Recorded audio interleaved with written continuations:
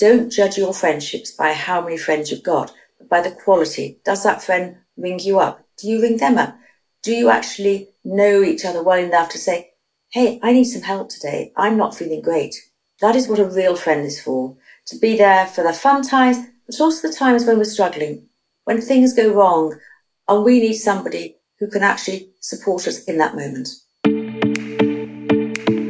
Welcome to Hearts and Minds, a podcast that will help you to discover the extraordinary in your ordinary life.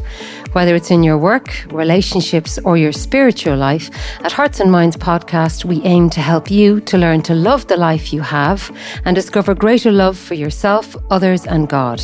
This is Maura Cassidy. Did you know that we all have a psychological immune system? Have you ever wondered how strong your psychological immune system is? Well, our guest in our podcast series today, Bridget Tussaud of Wilfred's House, is here to answer these questions and share with us the knowledge and tools to cultivate psychological immunity in our lives. Among other things, she will explore the pivotal role of friendship in building psychological immunity. She will explore the virtues, often regarded as the superpower of human beings, kindness, honesty, hard work and forgiveness, and how these qualities are not just ethical benchmarks, but they're building blocks of psychological immunity. Finally, Bridget will explore practical tools and daily routines that empower you to maintain your psychological strength.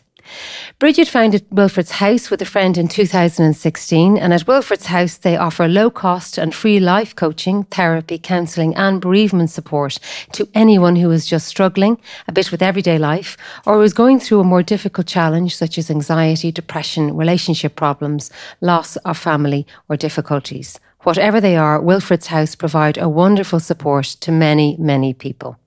Well, first off, thank you, Bridget, for joining us. And we're delighted to have you on the podcast today. So to start with, Bridget, can you tell us a little bit about, well, what is psychological immunity to start with? So the word resilience is one that I've struggled with for a long time because it's something that people think is very old-fashioned. And yes, it is an old-fashioned word and an old-fashioned concept. And it's often something young people will have said, oh, that's an old word, you know, they're talking about the old days when everything was very different. But actually, psychological immunity is resilience, and we all need immunity. And I think one of the things that we as a nation and a world have come to understand since 2020 is that our immunity is absolutely key to surviving. We all tipped into unexpectedly in March 2020, a world we didn't recognise, and every day we were being told about immunity. Something we'd always taken for granted in the generations we live in, because the 20th century was full of antibiotics, penicillin. We weren't subject to rampant disease where populations were decimated because they didn't have the immunity to deal with them. Infections came and they killed people off. And we haven't been used to that in the 20th century and 21st century. So what is resilience? It is our psychological immune system. But what really is it? What does it mean in our lives? It's the ability actually to adapt and cope effectively in the face of stress, trauma, and mental health adversity. Those are all big terms. So let me give you a couple of quotes from people who everybody will have heard of. So Nelson Mandela, an iconic figure from the 20th century. He said, "Do not judge me by my success. Judge me by how many times I fall over and get back up again." I think that's a wonderful way to think about it. It's literally putting it in the most simplistic terms. When we fall over, we can get up. And that is resilience in itself. Michelle Obama, some years later, said, resilience is not a single skill. It's a variety of skills and coping mechanisms. It's about adapting in the face of adversity and finding strength despite life's challenges. I like that too. She came from a different space and place, but again, she'd had challenges in her life that people wouldn't have even thought about. So what do we need in our life to be resilient? Well, funnily enough, we're actually born with the capacity to be resilient. And we don't remember this, but we do know that we see other people doing it. Little ones, when they start to walk, get up, they take 2 steps and they fall over, but they get back up again. That is the very beginning of resilience. That is a child knowing innately that they can do it. And I think that if we think about it in very simple baby steps, and I often use the word baby steps, we sort of get it. For me, resilience is about surviving things that I would probably in the past have felt were impossible to survive. But resilience isn't about surviving trauma. It's about everyday stuff. When the bus is overloaded and they go past a stop 3 times, we're thinking, heck, I'm going to be late. Actually, we have to dig deep not to be angry. When the person knocks into us accidentally, we don't need to swear at them. We can just go, oh, and move on. So resilience is, as Nelson Mandela said, very small. As Michelle Obama said, it's very big. And in between is what we live our lives with, the capacity to cope with life. And that is the very essence of resilience, the coping with our life circumstances. And so, Bridget, just to ask, psychological immunity, as you say, resilience is what psychological immunity is. Would you compare our psychological immunity with our biological immunity in the same way that we can, learn how to be psychologically immune in the same way as we build up our physical immunity? We've have now what is almost biblical in its proportions, an epidemic of anxiety in the world. Every day there is an article in the paper or on a podcast about anxiety, about mental health. What we've done, I think, is separate out our head from the rest of our body. So we have whole body health, which starts at the top of our head and ends at the soles of our feet. And so physical immunity and psychological immunity need to sit together because they are housed in the same organ, in the same body. They're housed in one place. So to separate them out is to sort of say my physical health is separate to my psychological health, but it's not. The two work hand in hand. So our physical resilience and our psychological resilience actually work as partners. They don't work as individual items. They work as two hands on a keyboard, working together to make us feel as well as we can. They don't always work.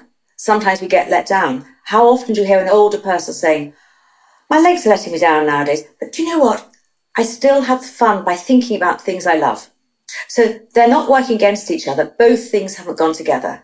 A child will learn to walk before it learns to understand how to bear its emotional constraints. So a child will scream when they don't get what they want because they haven't learned to regulate. So psychological and physical immunity, resilience work together, but not necessarily at the same times. But when we're functioning people, they will tend to complement. But when they don't complement, that's when we become unsteady. Unsteady both physically on our feet and unsteady in our heads. I will often say to people, oh, I'm having a bit of wobble today. But actually, I've changed the word wobble to steady now because steady feels a little bit more ordinary, feels less fragile. So in answer to your question, Moira, they work in tandem, and that's the aim, to get them to work in tandem. Mm-hmm. And would you also, you've mentioned there as well, Bridget, the epidemic or pandemic of anxiety in our world. And I sometimes get the sense talking to people that they're shocked that they struggle sometimes to cope or psychologically. But I would think from what you were saying there, it's normal that we struggle. But precisely psychological immunity is learning how to face into those challenges and learn how to become more immune. Or is that putting it too simplistically? No, it's not. When COVID hit, we had no idea societally what the impact would be. And I had a headmaster of a school I'm a governor of ring me up and said, B, are we going to have trauma after this? And I said, ideally not, but probably yes. Because if it goes on for more than a term, it becomes very embedded in a child's thought process. They have missed out on something. And nearly 4 years on from the beginning, we are seeing across school societies a massive impact. A little child who didn't go to school, even nursery school, and wasn't socialised to begin with, has found it difficult when they've gone at the age of 4 or 5 into school. A child who was doing GCSEs will say they missed out. A child who didn't do exams for 2 years, public exams, will say they were a lost generation. And we have to remember that although it was a very short period of life, for some people it was a very key period of their lives. And it has changed the way we relate to each other. So we have had to become resilient to something we hadn't any knowledge of. And I think the thing for this was there was no lead up to it. In 2020, New Year's Eve 2019, I remember being with friends thinking, a new decade, we've had a general election in the UK, we've got a massive Conservative government, whether you like it or not, we've got stability, possibly, politically for a while. How wrong we were. 3 months later, 25th of March, we were all locked down. And to think that you could lock a world down literally in a week. That took a bit of getting used to, and it took away from us so much of what we expect. And when things are taken away from us, we then have to look at how we can manage to regain something. How can I be resilient to change? But when change comes overnight, as it did, we don't really have the tools to deal with it. Everyone was struggling. Educators were struggling. Heads were struggling. Politicians, as we know, were struggling massively. Families were struggling. Parents suddenly were thrown together. Children had no framework. And so I think that period of our life has meant we've had to look at how we can cope and manage when things become difficult in a way we haven't had to do probably since, in the UK, certainly since the end of the Second World War. We've had a time when we haven't been asked to do a huge amount except get on with our lives. Yes, we've had strikes, but we haven't as a nation had to look at what is it we need to do to get up and walk again. Yeah, absolutely. You have to learn the skills, as you say, as you go. Can I take a slight sort of a diversion, but it's relevant, to talk or to ask you rather, Bridget, about friendships. Because you hear a lot of conversation about friendships, adult friendships, people struggling with friendships. How can friendships help to build psychological immunity, or can they? Well, friendship at its best is glorious. At its worst, it's bloody. And most of us have inhabited space in between. Friendships underpin our lives on many levels. However, friendships today have become more complicated because of technology. And where in the past you would take your local community for granted, you'd have friendships within the family. The families were bigger. You'd have cousins you were friends with. You didn't move away so much from the area you'd grown up in. Now people do, and people live through their virtual friendships. And that has changed what friendship looks like for many people. I often hear young people say, I find it really difficult because I don't have so many friends on Instagram or TikTok, whatever you do. But then they're acquaintances. So is friendship important? Friendship is vital. The art of friendship is the basis of actually feeling safe, because a friend will sustain you if they're a good friend. But what is friendship? It's built up on time. You take tentative steps into friendship. Some people are lucky enough to have large families where they have cousinly friendships, which they've known forever. They tend to be very, very secure friendships. Yes, families argue, but they're ones based on commonality, on history. Friendships based on ones you make yourself have huge power, but they take nurturing. So I've made friendships in my life all over the place. However, when I was a young child at school, I found it difficult to make friendships. And I now realise it was difficult because I was slightly different. And I was only thinking the other day about this podcast and what I could say. And I dug back deep into my memory. And I was the adopted child of loving, wonderful parents. However, I always knew I was adopted. This was late 50s, I was adopted. And no one talked about it. My mother said, don't tell anybody you're adopted because that's our secret. However, when I was at school, I now realise that a lot of the children at school knew I was adopted because their parents must have told them. And while I wasn't different, I felt different. I didn't look particularly different because I just didn't have hair my mother's colour, but we had the same skin colour. But looking back, I now see that there was something about me not quite belonging. And it wasn't my imagination, it was something I felt. And now I see that actually it was something that was real. In adult life, I formed friendships based on me being me. And I cherish them. They're not always easy. There's a word, friends for reasons, friends for seasons. And friends for seasons are the ones that sometimes leave our friendship group. And I often say to people, you sometimes have to audit your friends. So is friendship important? Yes, it is. But it's important to have the right friends. And you don't need too many of them. One is wonderful. 2 is fantastic. 3 is glorious. 4 is exceptional. 5 is brilliant. Anything more than 5 really close friends, you're sort of getting into a place of knowing so many people. Some of us have the capacity to have select groups of friends. Other people have an innate capacity to be very open.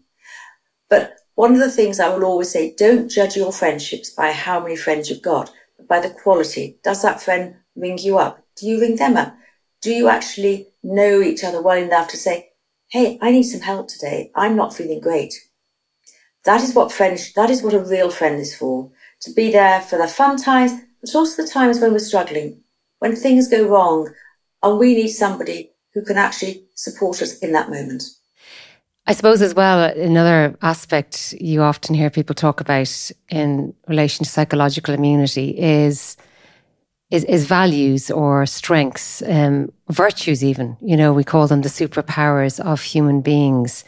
If you're someone who's trying, you know, to be more virtuous, you know, more attractive, kinder, honest, forgiving human being, does that help to build your psychological immunity because you're sort of working on yourself? I think the thing about resilience is it's something that covers all aspects of our lives. And so it covers anything from our academic ability. Do I have resilience to say, I don't understand this maths equation? Or to say, I know that however hard I try, I'm never going to get more than so whatever grade I'm going to get. So resilience is something that covers all parts of our life. It covers our ability to forgive somebody. To forgive, we have to be able to be comfortable with letting go. So to be honest, we have to be comfortable with actually being brutally honest with ourselves, because the honesty starts within. Are we honest about who we are? I know that I can have horrible feelings about somebody, and I catch myself thinking, hang on, that isn't kind. But I'm being honest with myself about that's not kind. My team I have a support team, and people like me always have support teams. So behind me are wonderful women who help me with the life I live. And on my diary, there's an H regularly, and H is the hairdressers. Everybody laughs about being her H.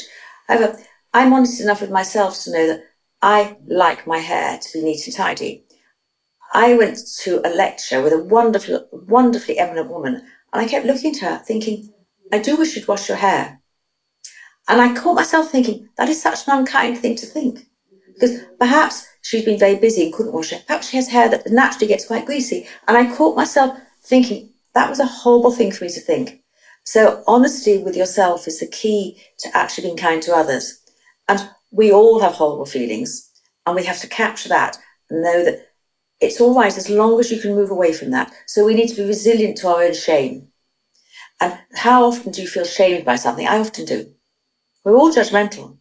Yesterday, coming back on the train to my house in the country, somebody sat next to me, and I don't know what they'd eaten, but the smell of garlic was like you've no idea.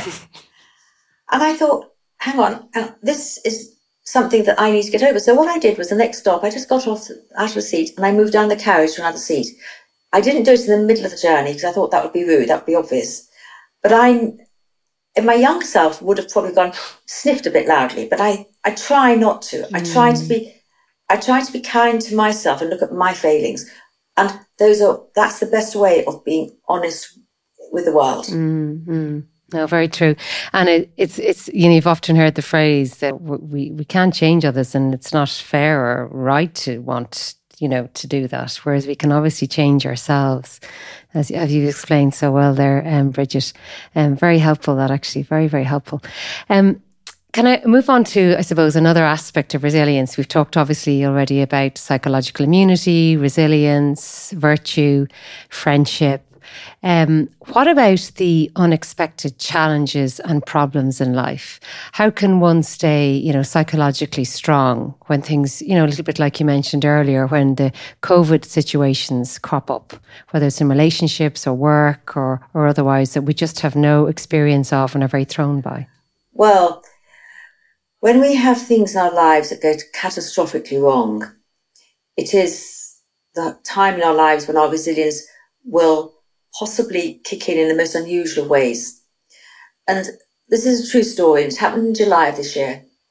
I do a lot of family work, and families come into my life. I help them. They disappear off like ships in the night. And every so often I would hear from them again. Normally it's at Christmas to tell me that they've had a lovely time, or to tell me something good's happened in their lives. Or they come back to see me when something bad's happened.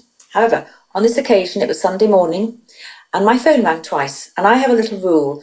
I don't pick my work phone up on a Sunday unless somebody rings me twice. I've always said to my patients, if you have a crisis and you want to speak to me, ring me twice. And if I see the 2 missed calls, I will ring you back. Okay? On this Sunday morning, I had 4 missed calls from this number from a woman who's very boundaried. I immediately rang her back. And she just said to me, "Bea, I need your help. My 12-year-old son was killed in a car crash with his father last night. He died on impact. Her son in the back was very, very seriously injured and is now quite crippled. Her ex-husband survived, and their other child, who's deeply autistic, was not in the car. And she's the only child who's not damaged in the family in any physical way." This woman, I'm going to call her Maria. Her name is not Maria. Maria said, "Bea, I don't know what to do," but she said, "I need you to come and talk with me tomorrow." And I said, "Of course I'll come." And when I went to see her, and I just hugged her, she said, "I looked into myself last night, and you used the word resilience once with me when I was going through my divorce." And she said, "That's the only way I'm going to get through this, isn't it? By being resilient. I have nothing else other than the capacity to be strong in the face of the most challenging adversity ever." And 2 weeks later, this very lovely lady walked down the aisle at the Brompton Oratory in London with her son's coffin and gave a eulogy about her son to 500 people. And she was magnificent. She's today struggling like mad, peddling like mad, but she says every week, "I have the capacity to deal with this. I know I can cope."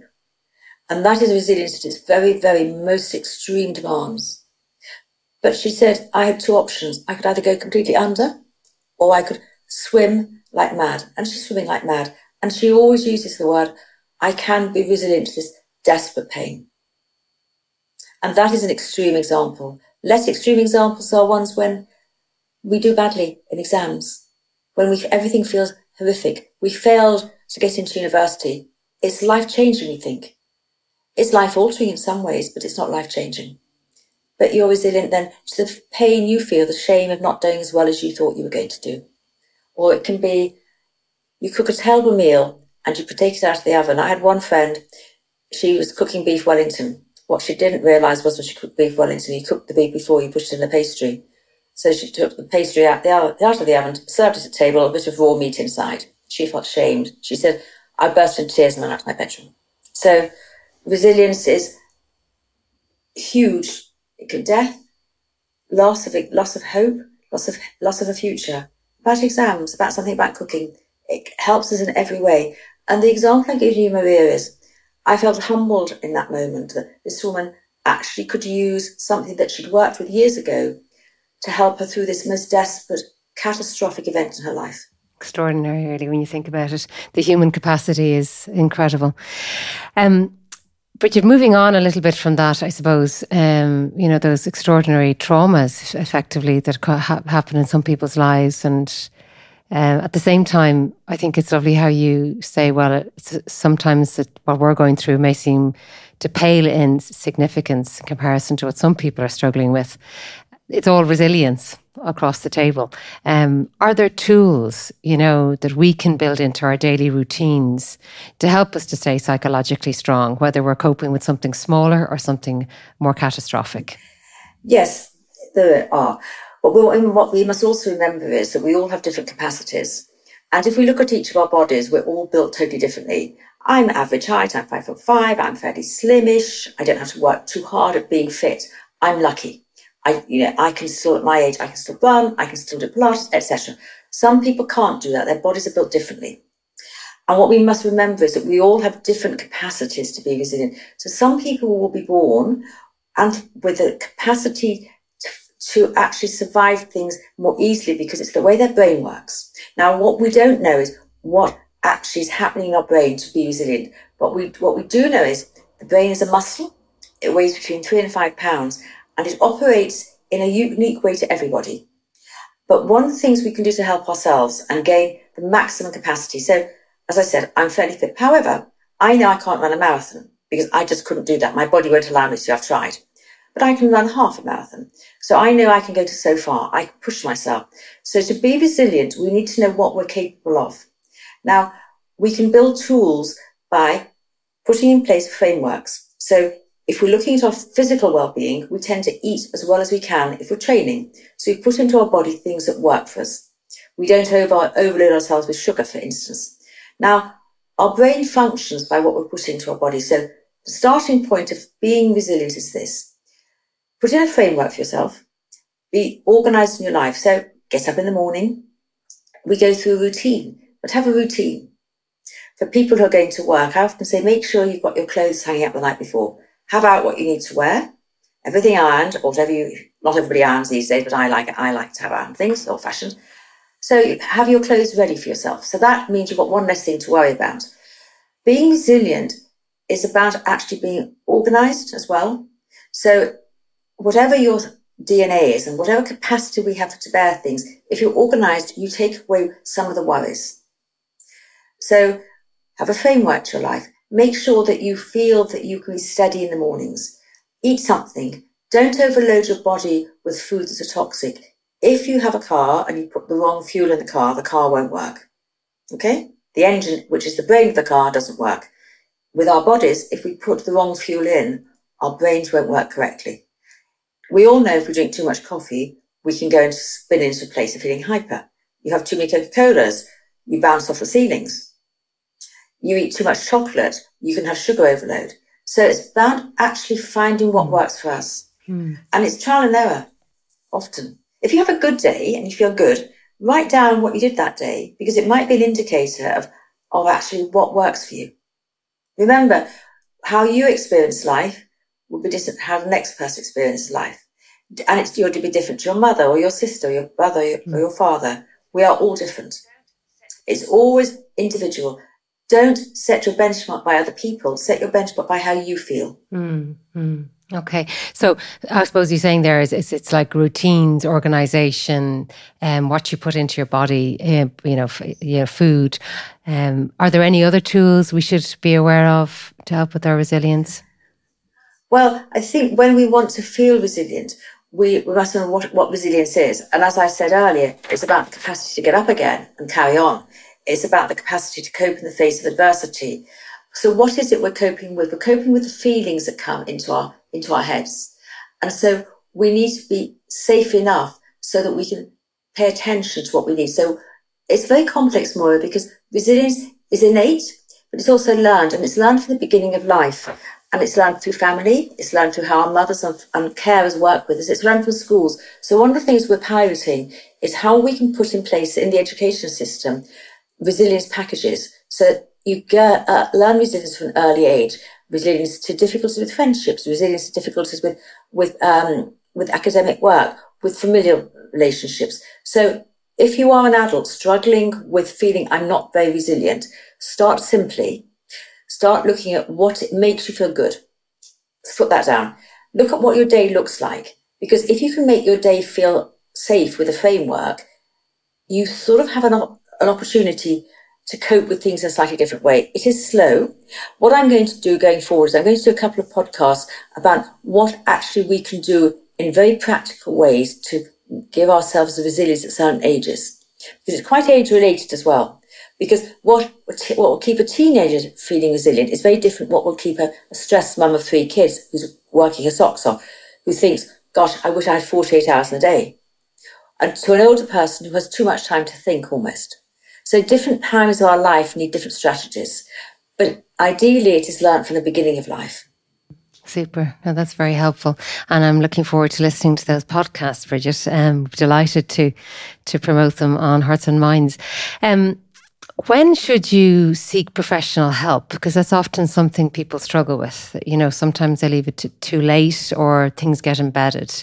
When is a good moment to look for that help, and why? And how do we normalise that? Because still, I think some people feel that's something people only do if they're not able. You know, there's something wrong with them. So, like in anything, we sort of go from the sublime to the ridiculous. When I was growing up in the 1960s and 70s, people didn't talk about anything. We got on with life, and if you didn't feel great, it was just how life was. Everything. And I remember my mother probably had quite a lot of what I would call psychological issues, but she never talked about them. She was academic woman who didn't work, because women didn't work in those days, they didn't have to. And so I was brought up not talking about things. I then moved into society in a generation where we did start to talk.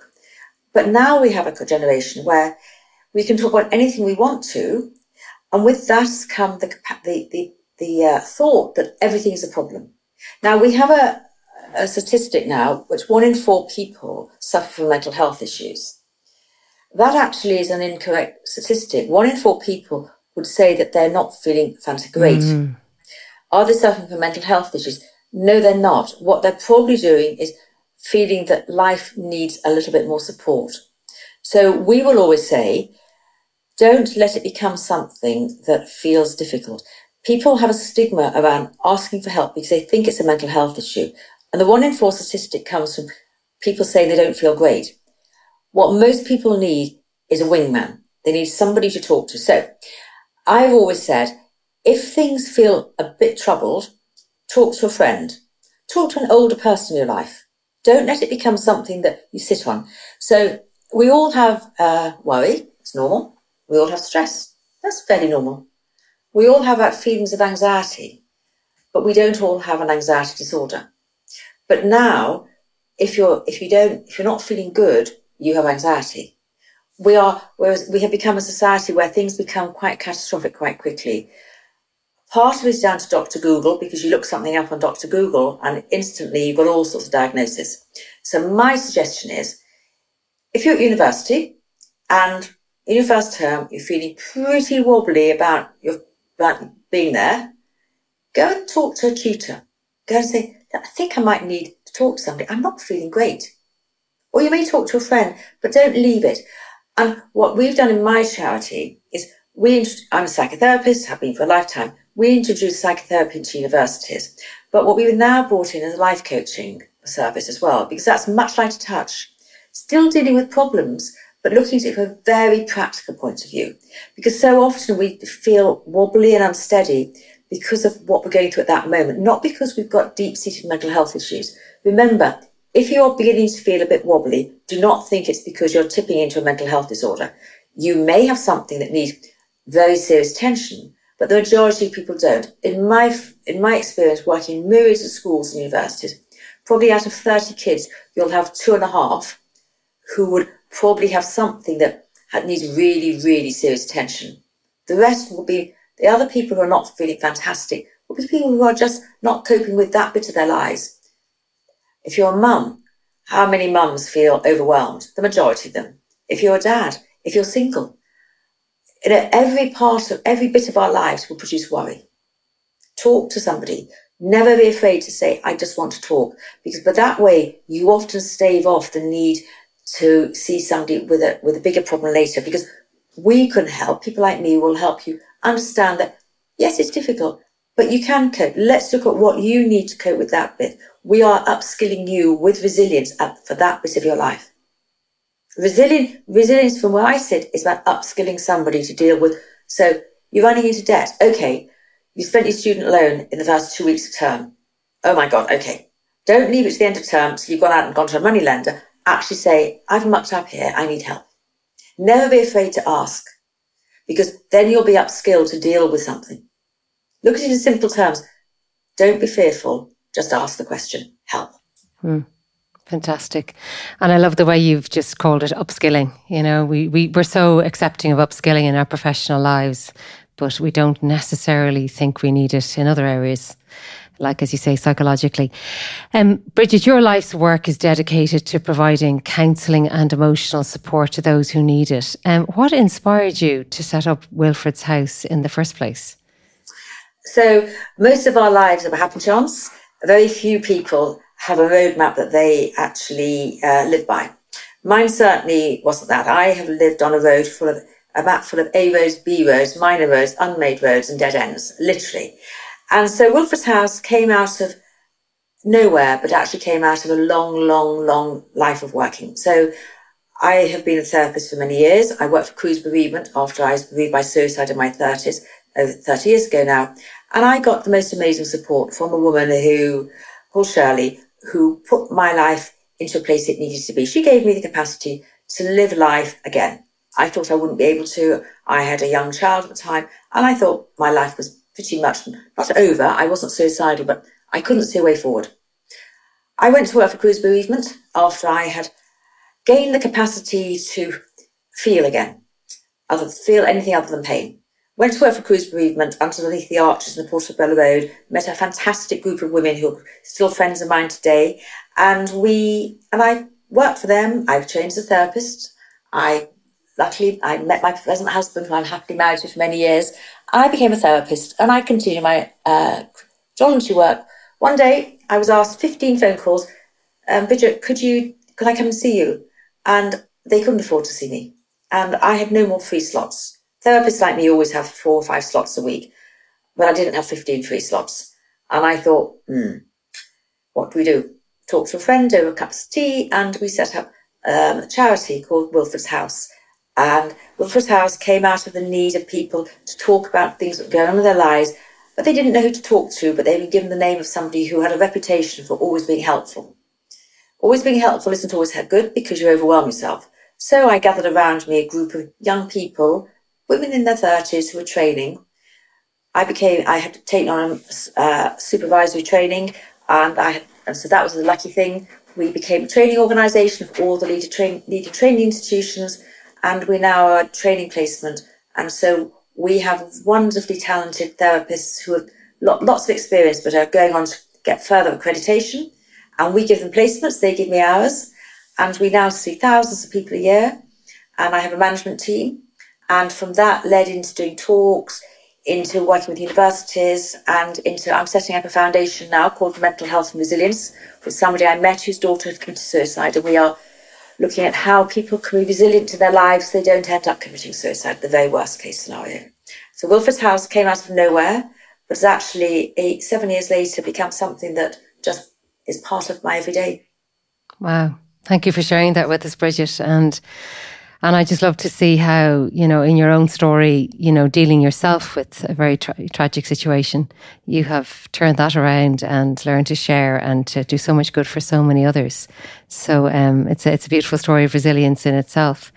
Bridget, before we finish, because we're sort of running out of time now, is there anything that you would like to add before we finish this podcast? Anything unsaid that you would like to say? Well, I've just written 100-page paper, so there's a lot I could say, but with help, obviously. But I think that what we can say here is it's an open-ended subject. And if anybody who's listening to this, if you feel that you want some support, contact Wilfred's House or contact somebody. There is a lot of inexpensive and free support out there. Don't be afraid to ask. Ask before it becomes something that dominates your life. I would say that life is complex. To be resilient to change is always difficult. We are living in complicated times at the moment. We turn the news on, and just as a finality here, my daughter was in the car with my 8-year-old grandson the other day, and he's a normal 8-year-old, and he said, "Mummy, please can you turn the radio off? I can't hear about any more deaths. It was the news." And so I think what we need to be aware of is that everybody's saturated at the moment. And this was obviously over the Israel situation. But I think we need to be careful at the moment that we are dealing with a lot of external news that triggers things for us. And it's very, very hard to hear. And that's an 8-year-old who didn't really know what she was saying, except I don't want to hear about another death. And I think we need to remember that at the moment we are living in hard times. So get help. Make sure that you talk with somebody if you at any time don't feel that life is quite steady. Super. That's very helpful, Bridget. Well, thank you so much for joining us. That's been a thoroughly fascinating podcast, and I'm sure many of our listeners were going to really enjoy this. Just to say to our listeners, thank you for joining us again in our podcast series. And if there is anything that you would like us to discuss or to bring up, please let us know, as you always do. And we will obviously leave resources at the end of this podcast, notably the website for Wilfred's House and any other resources that Bridget might like to share with us. And we'll keep you updated on her upcoming podcast. Thank you again, Bridget, and take care.